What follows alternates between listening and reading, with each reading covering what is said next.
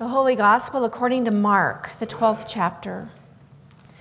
As Jesus taught, he said, "Beware of the scribes who like to walk around in long robes and to be greeted with respect in the marketplaces and to have the best seats in the synagogues and places at banquets. They devour widows' houses and for the sake of appearance say long prayers. They will receive the greater condemnation." Then he sat down opposite the treasury and watched the crowd putting money into the treasury. Many rich people put in large sums. A poor widow came and put in 2 small copper coins, which are worth a penny. Then he called his disciples and said to them, "Truly I tell you, this poor widow has put in more than all those who are contributing to the treasury. For all of them have contributed out of their abundance, but she out of her poverty has put in everything she had, all she had to live on." This is the gospel of the Lord. Thanks be to God. You may be seated. God's beloved people, grace to you and peace from God our Creator and from our Savior Jesus Christ. Amen. We've probably all had the experience of walking down a city street and seeing a tired, disheveled-looking person sitting on the sidewalk, holding a sign and maybe a cup. This person often has most of his or her worldly possessions in a backpack or a shopping cart. We know this scene. We've all been in this scene, probably more than once.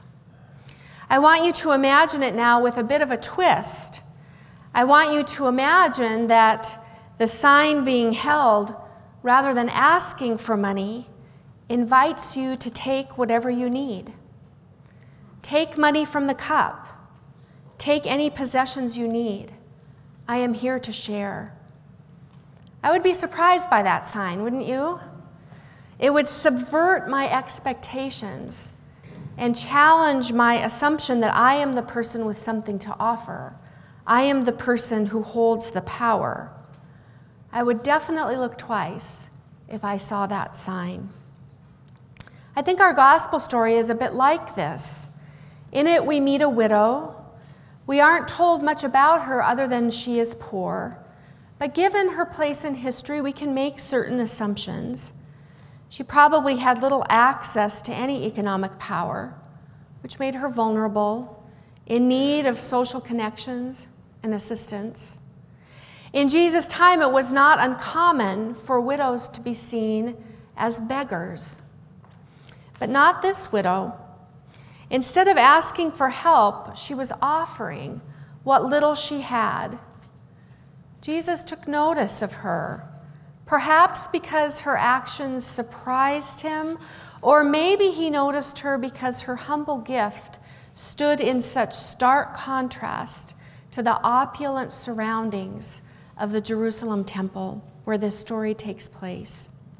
This was no backwoods Galilean synagogue like Jesus and the disciples were familiar with. The temple in Jerusalem was a massive structure, the crowning project, the ego project of Herod the Great. The architecture and art of the temple was meant to signal wealth and power and glory, everything Herod valued.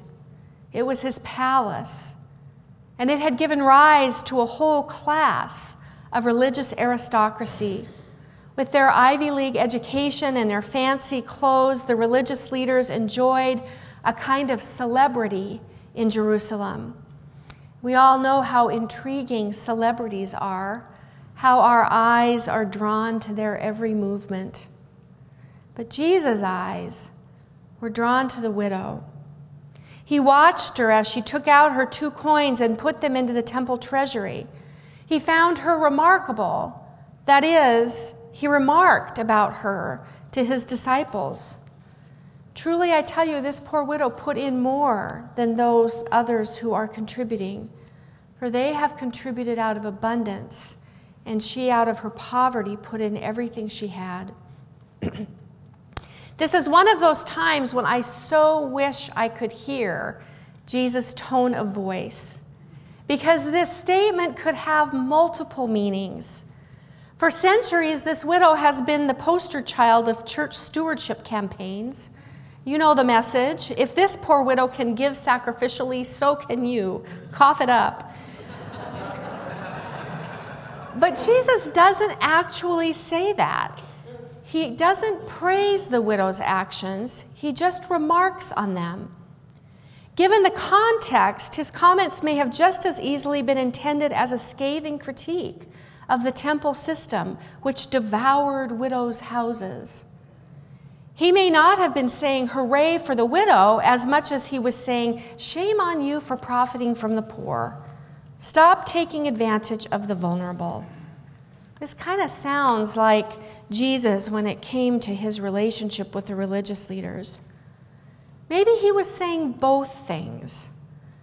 Bible scholars and interpreters of Scripture have gone round and round on this one. Yet in the middle of the debate stands this widow. My eyes continue to be drawn to her. Now, I don't know much about her, but I have known a lot of widows in my life. They are the backbone of many of the congregations I have served. And I have found them to be among the most devoted, resilient, courageous people I've known. This includes many of you sitting here today. So when I look at this widow, I see her through the lenses of the widows I have known and loved. I see her as one who probably had a lifelong habit of generosity, of contributing to her faith community, someone who had a radical trust in God for her well-being and her future.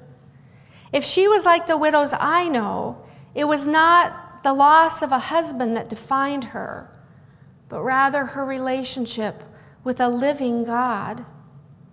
When I read this story, I see someone who knew who she was and how she wanted to live. I see resistance. I think she resisted the message that she should cling to every penny she had because she didn't have enough. She resisted thinking of herself as a diminished victim with nothing to offer. She resisted despair and apathy and cynicism. I see her as one who lived according to her values, who would not stop contributing just because the religious system of her day was corrupt. Maybe she knew that her giving was a sign of her gratitude to God and not a measure of whether she liked the priests. Maybe she was wise in that way. Maybe she knew the words of Psalm 146, which we heard this morning.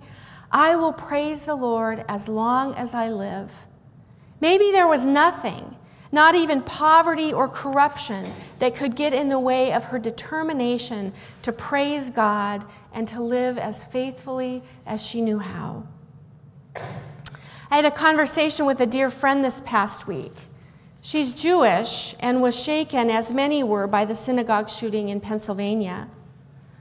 We talked about the cumulative trauma and fatigue that many Jews have carried for generations and how a hateful act like this stirs it all up.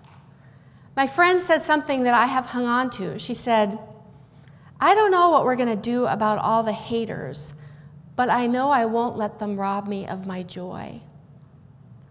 This is the kind of resistance I see in this widow.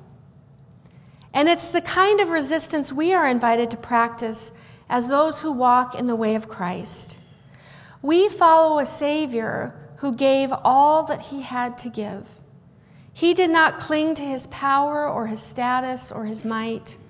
He resisted the path of glory and status, even though it was the path that some of his dearest friends wanted him to take. He shared the love and grace of God generously, with a sense of divine abundance, that there was enough for everyone. He embodied the words of the prophet, to do justice, to love mercy, and to walk humbly with God. Because of him, we are freed to do the same. Saved by the generous grace of God and claimed by Christ, you and I are free to live, not with grasping hands, but with open hands and with open hearts, We are empowered to resist the messages of fear and scarcity that shout at us from every direction. We are free to live generously and with a sense of security, trusting the promise that come what may, our future is safe with God. Thanks be to God. Amen. As we sing, you are invited to hold up your prayer cards, and the ushers will gather those from you.